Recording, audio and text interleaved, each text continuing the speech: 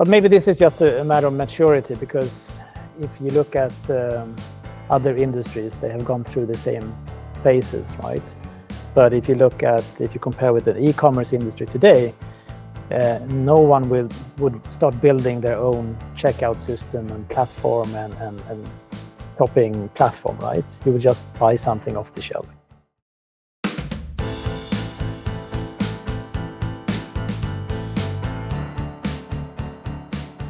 Okay, welcome back to the Accedo Playback Podcast, the podcast bringing you the latest industry news, trends, and tech advancements in the OTT and video industry. My name is Stanley Auger, and as always, I'm joined alongside my fellow co-host and colleague, Neil Van Zyl. And today's a special episode, so I'm going to cut right to the chase. We have our co-founders of Accedo in the room joining us today, both Michael Lance and Frederick Anderson. Thank you so much to both of you for joining us. We've been, dreaming of this episode for a while now. A lot of time, of course, going into this in the prep, so we do appreciate that. Before I say anything else, though, I'll let you guys introduce yourselves. So maybe, Michael, we can let yourself kick things off. Well, thank you so much, Stanley and Neil. It's a pleasure to be on this podcast.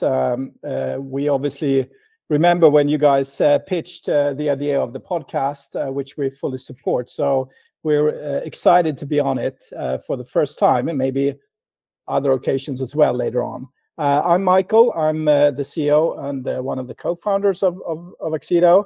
So I've been with the company for now, closing in on 20 years. Yes, thanks for hosting us, guys. I'm Frederick Anderson. I'm also co-founder.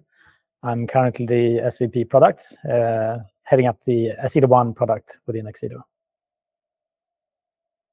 That's fantastic. Thank you again, both, for joining us today. Really looking forward to today's episode. We're going to hit a whole bunch of questions. I think we're going to start from the very beginning. Of course, the beginnings of where Accedo started. And then we're going to, of course, arrive towards some of those questions related more towards the industry, OTT, and video, and sort of where things are today in the business. Let's start really at the top. How did the two of you meet? We actually met we worked together in a former company. So Frederick interviewed me. Yes. No kidding. Wow. But that was a long time ago. That was a management consulting company. We're doing lots of work for telcos and operators and media companies. And I guess we've found a similar interest in media and telecom, which was a hot area at the time with all the interactivity that was coming along and lots of uncertainty and opportunities. So we actually met 1999. So when I was interviewing for this management consultancy, which Frederick was a co-founder of, and for those of you who weren't part of the industry back then, it was a crazy time with plenty of activity, and obviously at the time, one of the reasons why we did found Accedo was the emergence of the broadband internet. And nowadays, it's obviously completely standard. Everyone has a broadband internet, and you may not know anything else. But back then, you still have dial-up internet.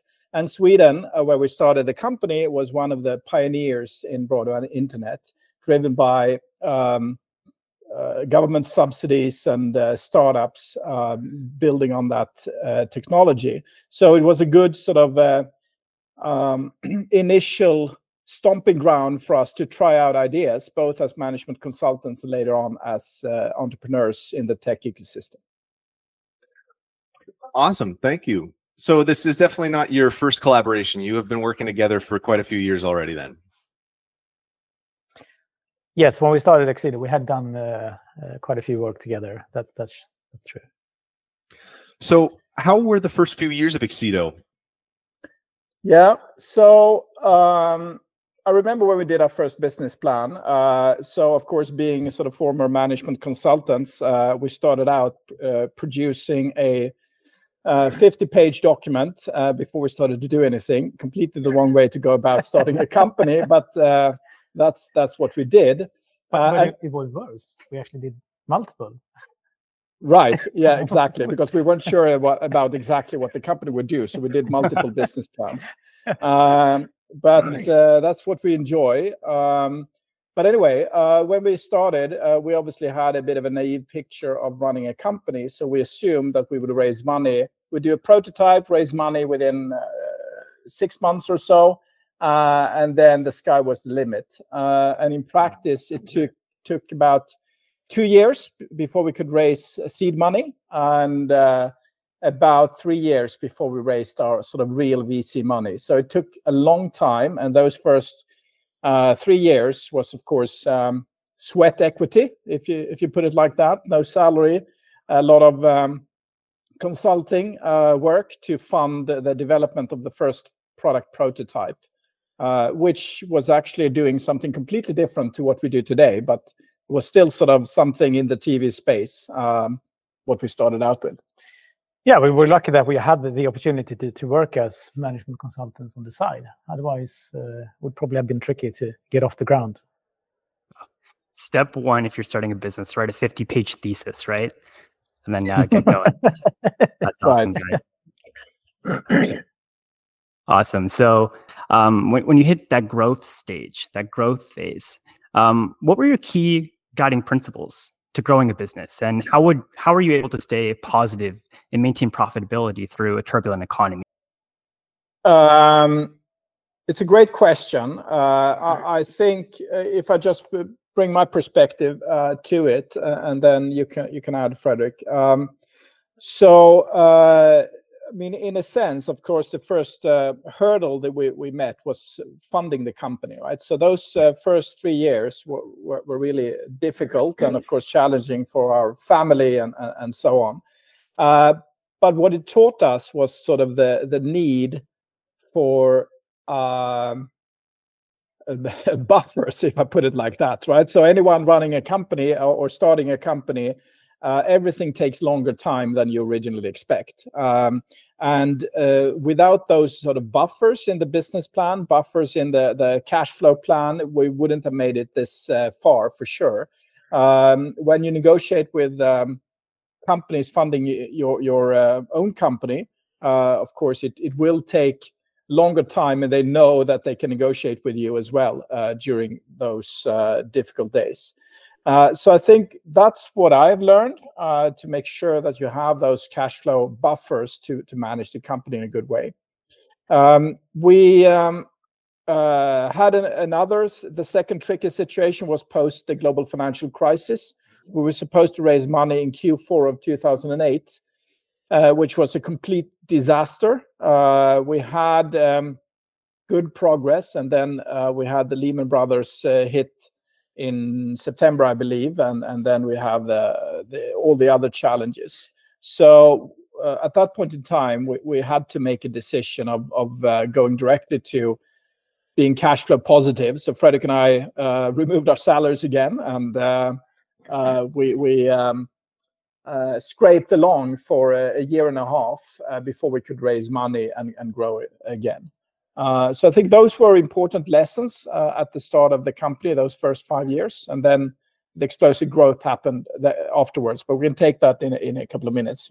What are your memories from that time? Yeah, maybe for the audience. I mean, we are not for good and bad, the typical stereotype of the entrepreneur, maybe, because we're a bit more risk averse due to our background. So that's has probably played as well in this sense.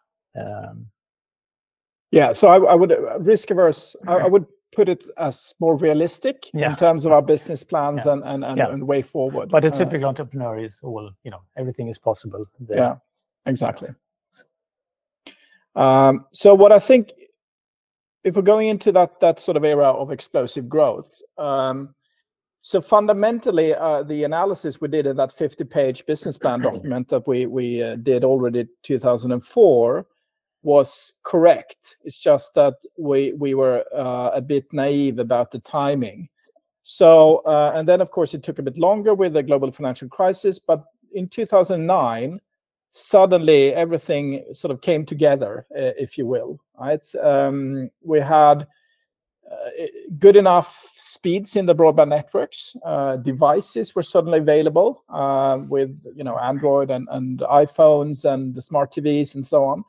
And even more, suddenly there was a pressure on the media industry to evolve because these new companies were emerging, the Netflixes of the world, putting pressure on them to change. And I think all of those things happen at around the same time. So that was when we sort of changed from sort of being a relatively small company growing relatively slowly to suddenly doubling in size every year for the next 3 or 4 years. Yeah, maybe we should just recap that the thesis was really that the living room would be connected and all the devices in the home would be connected to the broadband. And you would have the possibility to run what we called applications at the time on these devices. And the first few years, very few understood what we mean, I think. So I think we were also helped by Apple and some of these other companies, timing-wise, when apps came on the table and app stores became sort of a mantra that really helped us push along. Yeah. So over 20 years with this business plan, was there a certain time where you thought you can only be so risk averse, right? Was there any time that you guys recall that really tested your ability to progress and grow? Was there one that stands out in particular? Well, for me, it's 2008, I think, with the global financial crisis. That was when it really sort of felt that we were just one customer terminating their contract with us from sort of going bankrupt, and we didn't know what would happen, right? So remember, when we were right in the middle of it, we didn't know whether the financial crisis would be solved in a month or whether it will be several years, and neither did our customers, to be honest, right? So that was a real risk at the time. Now, luckily enough, I think for us and for many companies, all the governments took action quite immediately, and within a few months, most of the pain from the sort of in the financial sector was solved. At least it didn't impact the real economy in the way that everyone thought in September, October 2008. But that felt scary at the time. Yeah, but even though I mentioned the word risk averse, we have been given opportunities and we have acted on those. I remember when we got the opportunity to start our company in APAC, right? We had this big customer called PCCW in Hong Kong, and they had at the time roughly 30% of the IPTV market share. So that was like the holy grail customer. 30% of the global IPTV subscribers. Wow. Yeah. So they were very early out back in the day. Where everyone else was late. We actually had, so it was a competitor, or somewhat of a competitor that actually reached out to us, and we got the opportunity to essentially take over their staff, and the account, which was a fantastic opportunity. We were skeptical at first because why would they give this away? But they needed to focus on their home territory. But that was a big opportunity and a big step for us at the time. Yeah, which is also the reason why we have a Hong Kong office, which may seem like a strange choice. But that was we took over that staff locally in Hong Kong at the time, back in 2007, 2008 or so. And from there, we built up our Asia presence. Awesome. Let's shift positions a little bit here. We're going to talk a little bit more about your expertise in general in the industry. So putting on your consultation hats, over the time you've been leading Accedo, what have you seen as the common denominator that often leads to a successful streaming service? All right, so we're thinking about this. So I think for me, I think many of the streaming services that fail start out with not understanding the customer, right? They try to be more of a Me Too service. They do things. They try to capture too big of a market. They become sort of a Me Too service rather than understanding what is the customer groups, what is the market segment that they're going after, and then they're tailoring something directly for that market. If you're going too wide, it's extremely expensive to get customers, and you will more likely than not have extremely high churn. So most video services that are out there, they can build up subscriber bases, but it's very, very hard to keep customers over time, and that's the secret to long-term success. Yeah, it's a similar answer, but a different posed in a different way. I think too many are looking at Netflix and they are trying to copy the Netflix model, but that's actually something you should get fired for doing, because it's most likely wrong for many service providers out there. But too many have looked at that strategy, I think. But I think we will see that the coming years there will be a shakeout for sure. I mean, you're reading the news and you're seeing what's happening. So I think many companies have overinvested by having that type of strategy. Yeah, and I would actually be, if Netflix would launch today, even Netflix would fail with being Netflix, because they were successful because they captured the early adopter market. They had the first mover advantage, and they could build up the global brand name and the reputation in a way that would be impossible to do today when the market is much more saturated. So now you need to be much more clever about it than what Netflix needed to do back 10 years ago, when they had their very rapid growth, when they started with their original productions, and they could more cost efficiently roll out internationally. Remember, before, I think it was 2013 when they launched House of Cards and a few other shows. But before that, they had primarily licensed shows, which meant that it was very difficult for them to roll out internationally, because they needed to license content in every territory. And it was cumbersome and expensive to do that. Is then the ideology to start small, to think really particular about a market, hone in on it, and then expand outwards? I mean, expansion is not a target per se. So if you have the right niche market, and niche doesn't necessarily mean special interest or something. Niche could be a specific sport or a specific country or a specific use case, whatever. It's something that attracts value, it gives value to the customer, and attracts attention in your sort of target market. That could be super profitable. It doesn't have to be a service that tries to conquer the world to be super successful.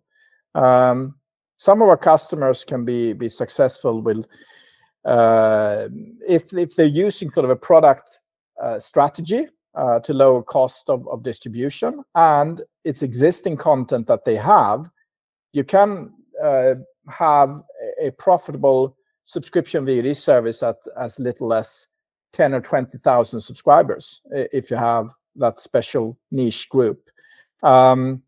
Not super profitable, but you can be profitable. And for an AVOD service, maybe you need a few 100,000 subscribers or users. But you need to control your costs, and you need to know what you're targeting, right? So it's really important to think about the business case.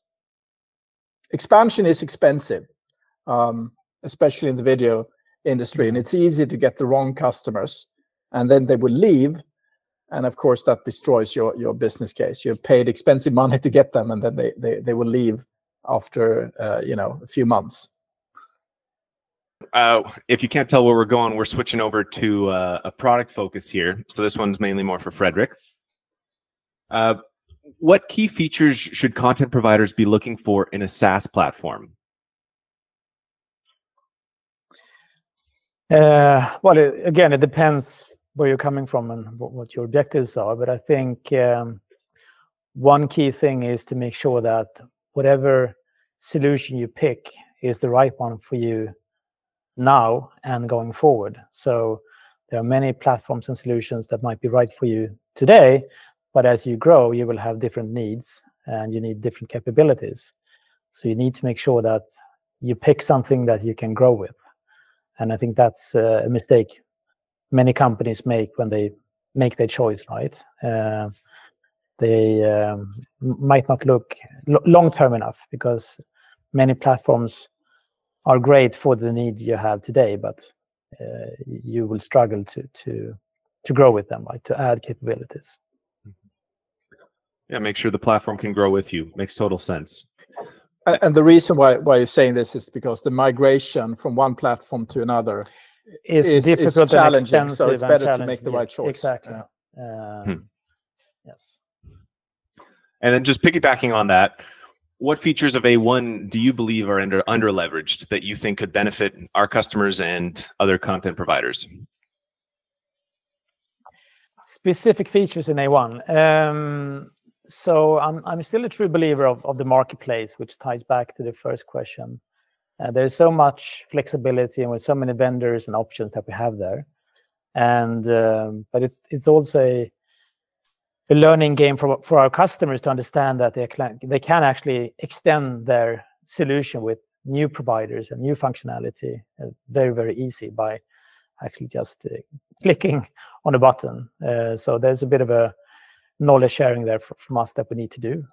And but also in terms of we talked about making sure that you have a great differentiated service. We do have a service called service differentiation, where you can actually have different messages, different graphics, different features towards different users. And that's something we see are picking up a lot from all the A1 customers, because it's becoming more and more important to have that personalization, at least for different target groups. So, for example, we have customers who have different experience in different countries, and we even have the option to have different business models. So you could have, advertising for certain target groups, or you can have, mixed monetization models for others, or subscription and so on. So you can mix and match those to different target groups, or different countries, or different locations, etc. It's quite a powerful feature that I think should be utilized even more. Okay. This is a rather broad question, but I'll leave it open to interpretation. But what do you think are the biggest challenges facing the industry today? I'll start with one, and you can take over from there. So it's clear, I think, for all listening to this podcast, that the industry is not in a great shape at the moment. And the reason for that, and this is of course tied to the macroeconomic challenges we have, which means that consumers are spending less, which means that many of the larger media companies and operators are struggling to gain subscribers, and their whole business model has been built on sort of growth, which suddenly means that they need to cut costs. And of course, if they're cutting costs, the vendor ecosystem will suffer as well. So it all sort of goes around. But I think one of the reasons why we have those challenges is that there have been unrealistic expectations for how quickly consumers change their behavior. Any sort of consumer industry, when there is a migration from sort of one type of experience, one technology to another technology, it goes relatively quickly. The first sort of 10 or 50% of the audience, and then the rest of the population, the late mass market and the laggards, take a long time before they change their behavior. Sometimes it's even, from a consumer perspective, that certain people have to die off, right? The older people have to die off, and new generations will pop up, right? So it will take a long time to transition from the sort of older style of watching TV and subscribing to multi-channel television to sort of going to completely an OTT world. But of course, it will happen. So there will continue to be growth in the industry. but it may not, the consumer-facing industry, it may not be 20 to 30% growth year over year, but maybe more like 5 to 10% growth year over year, which of course in a 10, 20-year perspective, that's not a bad growth. But for now, it feels for many of these providers, video service providers, it feels like hitting a wall, I think, from the post-COVID expansion that we've seen of the industry. So I think it's about sort of right-sizing your expectations and maybe right-sizing the way you're addressing the market. I think many people have many companies have invested way too much in an internal team trying to invent the wheel again and trying to emulate the Netflix model of having hundreds of engineers in the basement doing all of this, whereas they should have bought standard components on the market or using sort of a managed service model where they can find a vendor who can do this much more cost efficiently. That's my view of the current challenges. Yeah, I have a similar view. Maybe just a continuation of that is, but maybe this is just a matter of maturity, because if you look at other industries, they have gone through the same phases, right? But if you compare with the e-commerce industry today, no one would start building their own checkout system and platform and shopping platform, right? You would just buy something off the shelf. But at the same time, in our industry, we have the last few years with thousands of companies that have done exactly that, what Michael mentioned. And of course, this will be the right play for many of the larger ones, but the medium and small companies, it's clearly can't be the right choice. So, but I think this will correct itself once the maturity increases in the marketplace, and people are starting to look at total cost of ownership and these things instead of just launching something sexy. Yeah, I mean, we've seen that it does take some time. I think linear only just recently dipped below 50% of viewing share. So there's still some time there. And the same thing, right? Wall Street has adjusted its focus. Rather than focusing on subscribers, it's now looking for profitability from all of these providers. So it's interesting to see how focuses have changed in a quick amount of time. And I just want to ask sort of a follow-up question there to Michael and Fredrik. You speak about macroeconomic conditions, and I'm assuming we're alluding to, post-COVID. Is this impacting different markets in different ways? I mean, surely it is, but can you speak a little bit to, how that might be different in Asia Pacific, North America, and Europe and Latin America, if there's any difference at all? We can. So interestingly enough, the current macroeconomic challenges are more or less global in nature. There are some exceptions, but the vast majority of at least the developed world is suffering the same challenges to some extent. It's a very interesting. I'm no macroeconomic expert, but it's an interesting crisis with high inflation and sort of almost a stagflation with sort of dropping GDP numbers. But at the same time, we haven't seen any major impact on the job markets. Of course, there's slightly more layoffs now than there were a year ago, but it's still not material in the grand scheme of things. So it's a very unusual recession, if you will. But despite this, what happens if you have a falling real salaries, salary increases are lower than inflation, is that people will need to spend less. And if they spend less, they will obviously spend less on their media subscriptions as well. Now, historically, TV subscriptions, multi-channel TV subscriptions have been one of those things that they've kept, and they have instead changed their other entertainment behavior. But still, there will be an impact for sure. At least there will be fewer new subscribers, less growth. But the main impact, the market, not geographic market, but the market that has the biggest impact is advertising. So in any recession, what happens when product companies struggle to sell more and you have less activity in the overall economy, is that you reduce the spending on advertising. And I think this impacts media companies quite significantly. Advertising still makes this industry go round at the end of the day. And in some markets, TV advertising have declined with 10-15% year over year. And that has a material impact on our customers and the industry as a whole. Now, that will, of course, change as soon as the macroeconomic conditions change.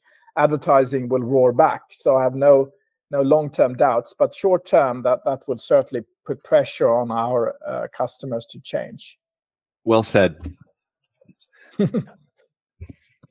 right, let's jump over to something coming up in the industry. What makes IBC so important and essential for the OTT and streaming industries at large? Oh, I mean, this has How many IBCs have you been at? Yeah, many. I think it's 25? 24.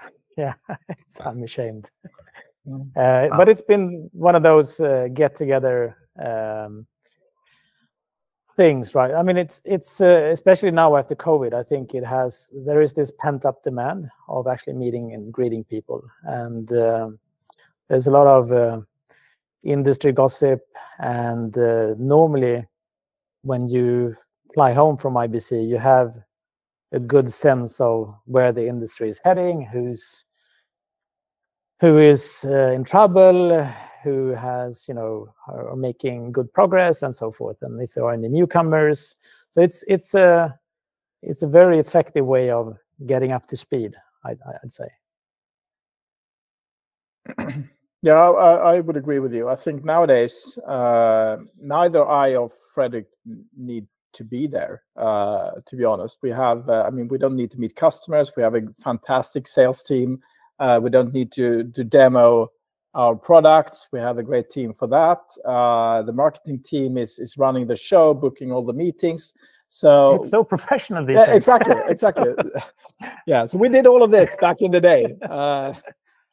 Wasn't as good. We have photos to show you, and it didn't look very good. But anyway, so all of that is handled. So I think from our perspective, it's about getting that feeling for how the industry is evolving, not necessarily on sort of just the product technology, because it's so hard to get a feeling for if something is real by seeing demos at a trade show, but just understanding who's partnering with whom, which new companies are popping up, who's acquiring who, and the sort of general sentiment. And you do that by just talking to people, trying to understand sort of the gossip in Hall 5. Hall 5 is our hall. And finding out from sort of friends and partners, what they think about the current trends in the market. I think that's the big value, and I think that will influence how we see our business plan, our strategy, our view on the market development. And I think that collective feeling of the market is so important for us, especially now when we're a bit of an inflection point. Everyone is wondering when is this recession over? When will customers change their behavior and go into sort of a more of an investment mode again? We wish you a safe trip, and Fredrik, a fantastic 24-year anniversary at IBC. That'll be super fun.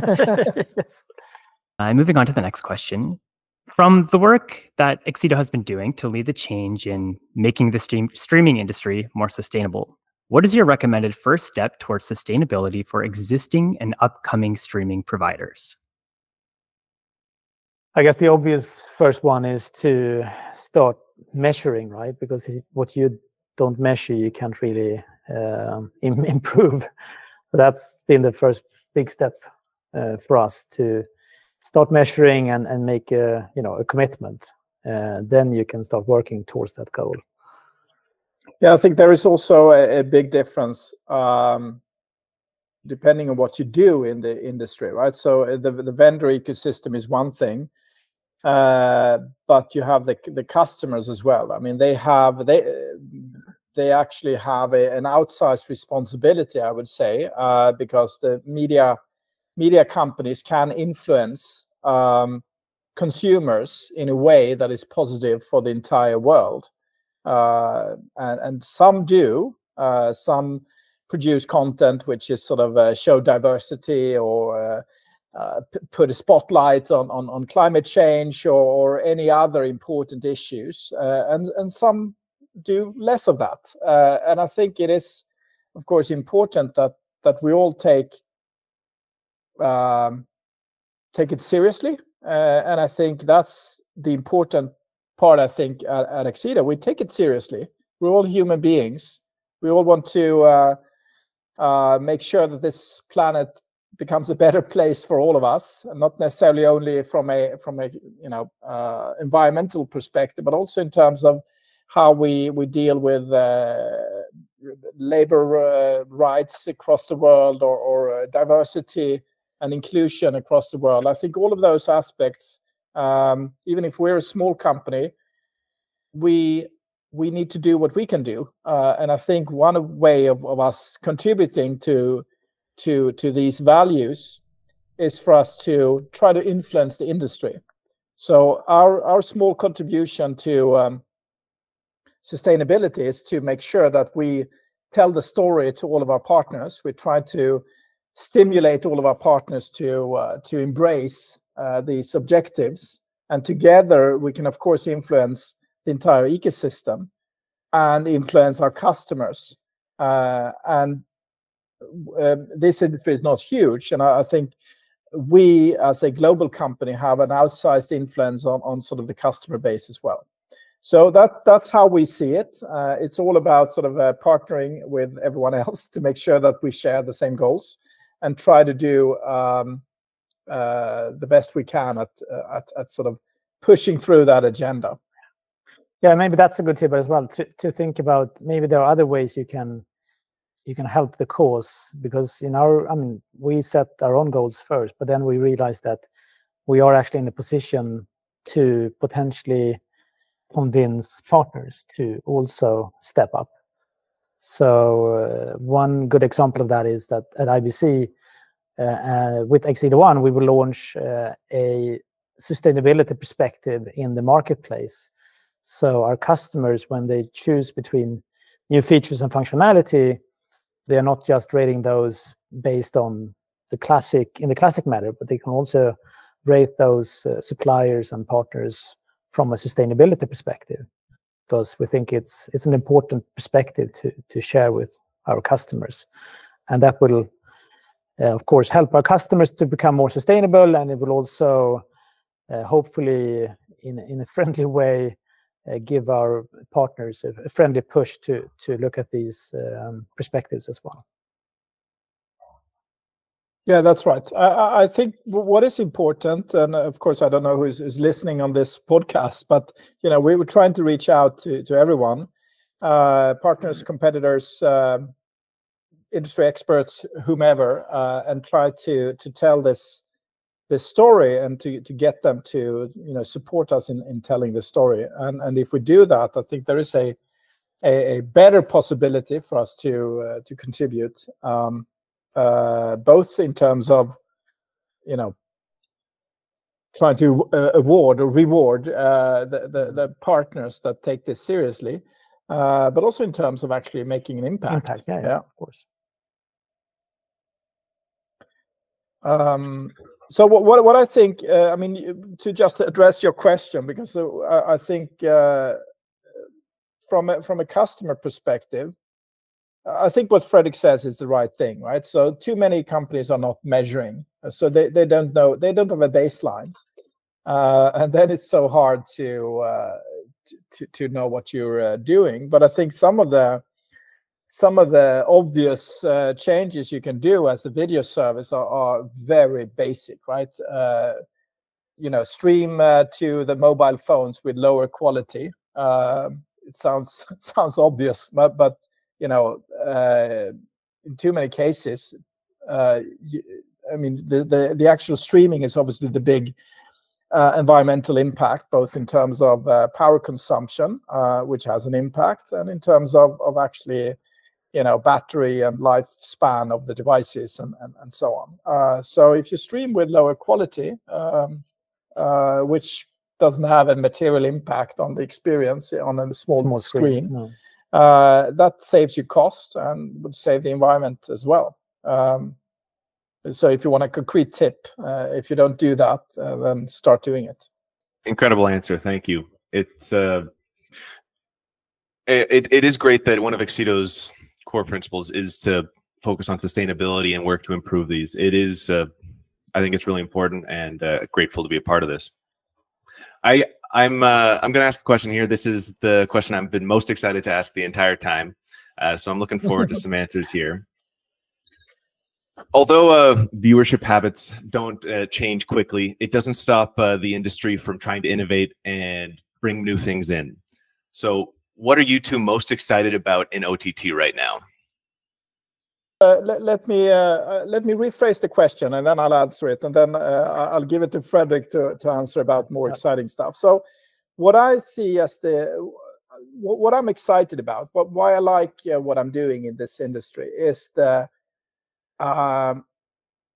dynamic aspects of this industry. Things change all the time, and I think that even if we can complain about both our customers, the video service providers, and the vendors, everyone is sort of adapting to things, and they're not afraid of trying new things. And I think this is of course super important to try to capture what is the media consumer 10 years from now.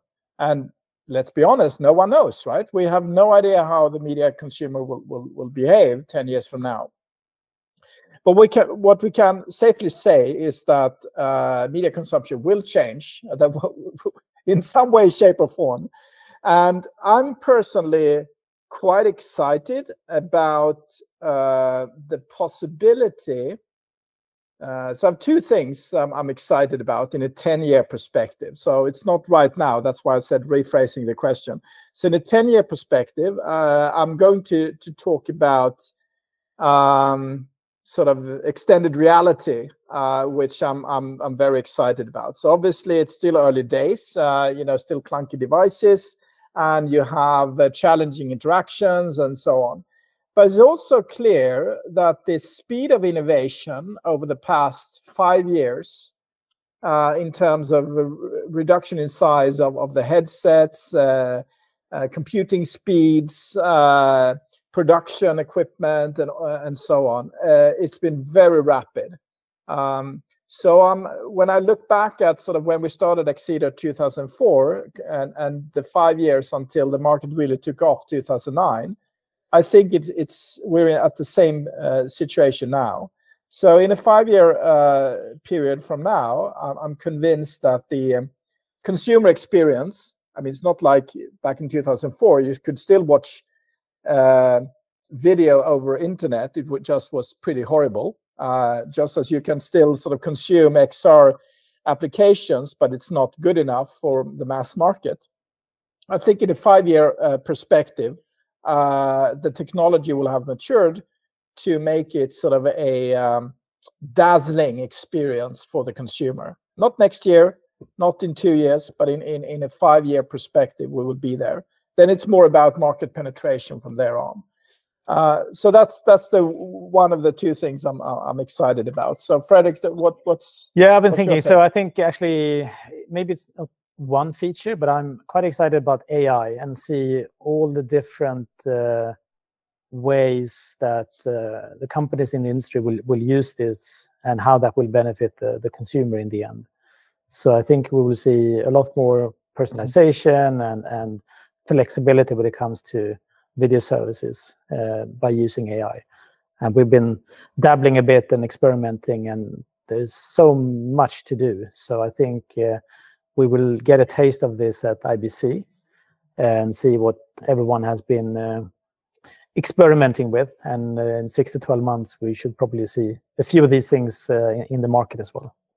Yeah, that's was actually Your second. my second one. I thought that you thought about this. I saved it, but anyway, so I think I'm super excited, and I think in a 10-year perspective, yeah, I think the interesting thing will be from a generative AI perspective, from a production as well, aspect, of which of course opens up a whole Pandora's box of legal challenges on when you're sort of generating a video.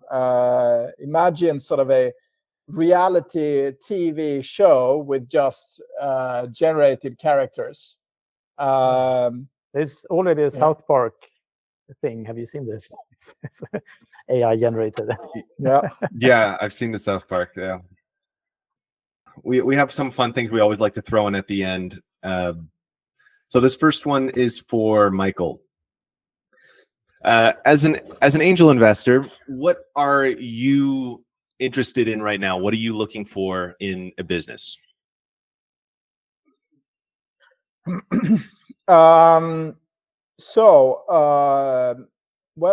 I do angel investments, I only want to do that when I sort of understand the underlying business. It goes without saying. So I think what I understand is business to business software and services, and with a global ambition. I think that those are the important aspects. So what we've learned over the years with Accedo is to scale a company globally. And I think what I'm interested in is companies which are right at the inflection point of sort of taking the step with a sort of a proven product, a few customers, but taking the step to go international. And for sort of North American listeners, go international is so much more obvious if you're based in Sweden, where there is virtually no home market, compared to sort of a North American context where the home market could satisfy growth for the coming 5 or 10 years. So that's what I'm looking for: B2B software companies with a global aspirations and potential.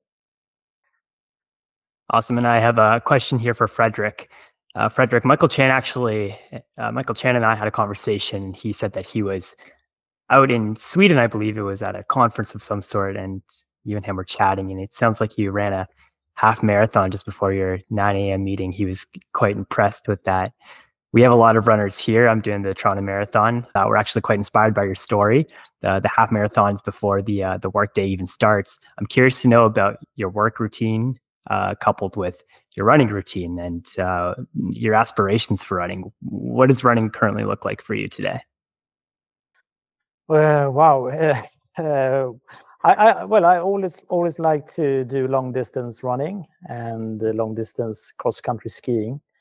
I've solved many problems those sessions. It's good for the brain, I think, to relax a bit. But I wouldn't say I have aspirations these days. I'm on the older side, but I do like to keep in shape. So I do run half marathons and maybe even 30K, but I think a marathon is a bit too much for me these days. So, but no marathons planned? No. No big cross-country races planned? Cross-country races, yes, and they are longer. But cross-country skiing races? Skiing, yes. All right. But you're doing your first marathon shortly, right? Yeah, we've got a marathon coming up here in a month and a half, so... Yeah, great. Good luck, and remember that race starts after 30K. That's yeah, that's true. I have a question for Fredrik, actually, if I may. So you say the race starts after 30K. Yeah. What's your tip to survive the last 12K to our Canadian friends? Do you have like energy drinks? Do you you need to be hydrated all the time, and remember that pain is your friend. Yeah, no pain, no gain. We've definitely felt that over the past couple of weeks here. So, last question before we go. Could you give a milestone or a success story from Accedo that you are most proud of? This is a good question. I think we've been so aspirational all the time, and been good at being very driven and looking at the next thing. We haven't really celebrated these milestones. No, I think you're right. So what I would say is the milestone. I mean, a milestone for me, a really important milestone, is if we hadn't passed that, we wouldn't be where we are today. And the one that stands out is the Series A closing in April 2007. So, of course, at the time, we were sort of thinking, yeah, we can do this on our own. The terms are not good enough, and so on. But in hindsight, and the terms weren't good enough, but no entrepreneur thinks the terms are good enough. But if we hadn't done it, there is no way we would have survived the global financial crisis. And there is no way we would have grown to size to capture the immense growth we had 2009 to 2013. So I think in hindsight, that was absolutely critical, even if we gave away 25% of the company for $1 million or whatever at the time, which we thought was way too low. But I think it was absolutely the most important milestone. Yeah, I would agree. Great. Well, we wish you many other future successes, so you can talk about more milestones that you can reflect on. Hopefully you guys can take some time out of your busy lives to, of course, reflect on that and celebrate those wins. Very important. Michael and Fredrik, before we go, do you have anything else to add? Well, right now, a lot of the focus over this side of the pond is on IBC. So the team is super excited to gear up for IBC. For those of you who are listening to this podcast, stay tuned to any announcements around the IBC timeframe. If you happen to be in Amsterdam, by all means, come and visit us. Our booth is in Hall 5 somewhere. So looking forward to that. Yeah, IBC is certainly the focus. So I encourage everyone to come by and talk about sustainability with us. And I'll show them the marketplace and what we've done. Hopefully that can be a bit of inspiration to partners and others. Fantastic. Thank you to Michael and Fredrik for your time today. And of course, a big thank you to you, our listeners. As a reminder, you can subscribe to the Playback Podcast, which can be found on all major streaming platforms. Or if you'd like to reach out to us directly, send us an email to playback.podcast@accedo.tv. Have a great day.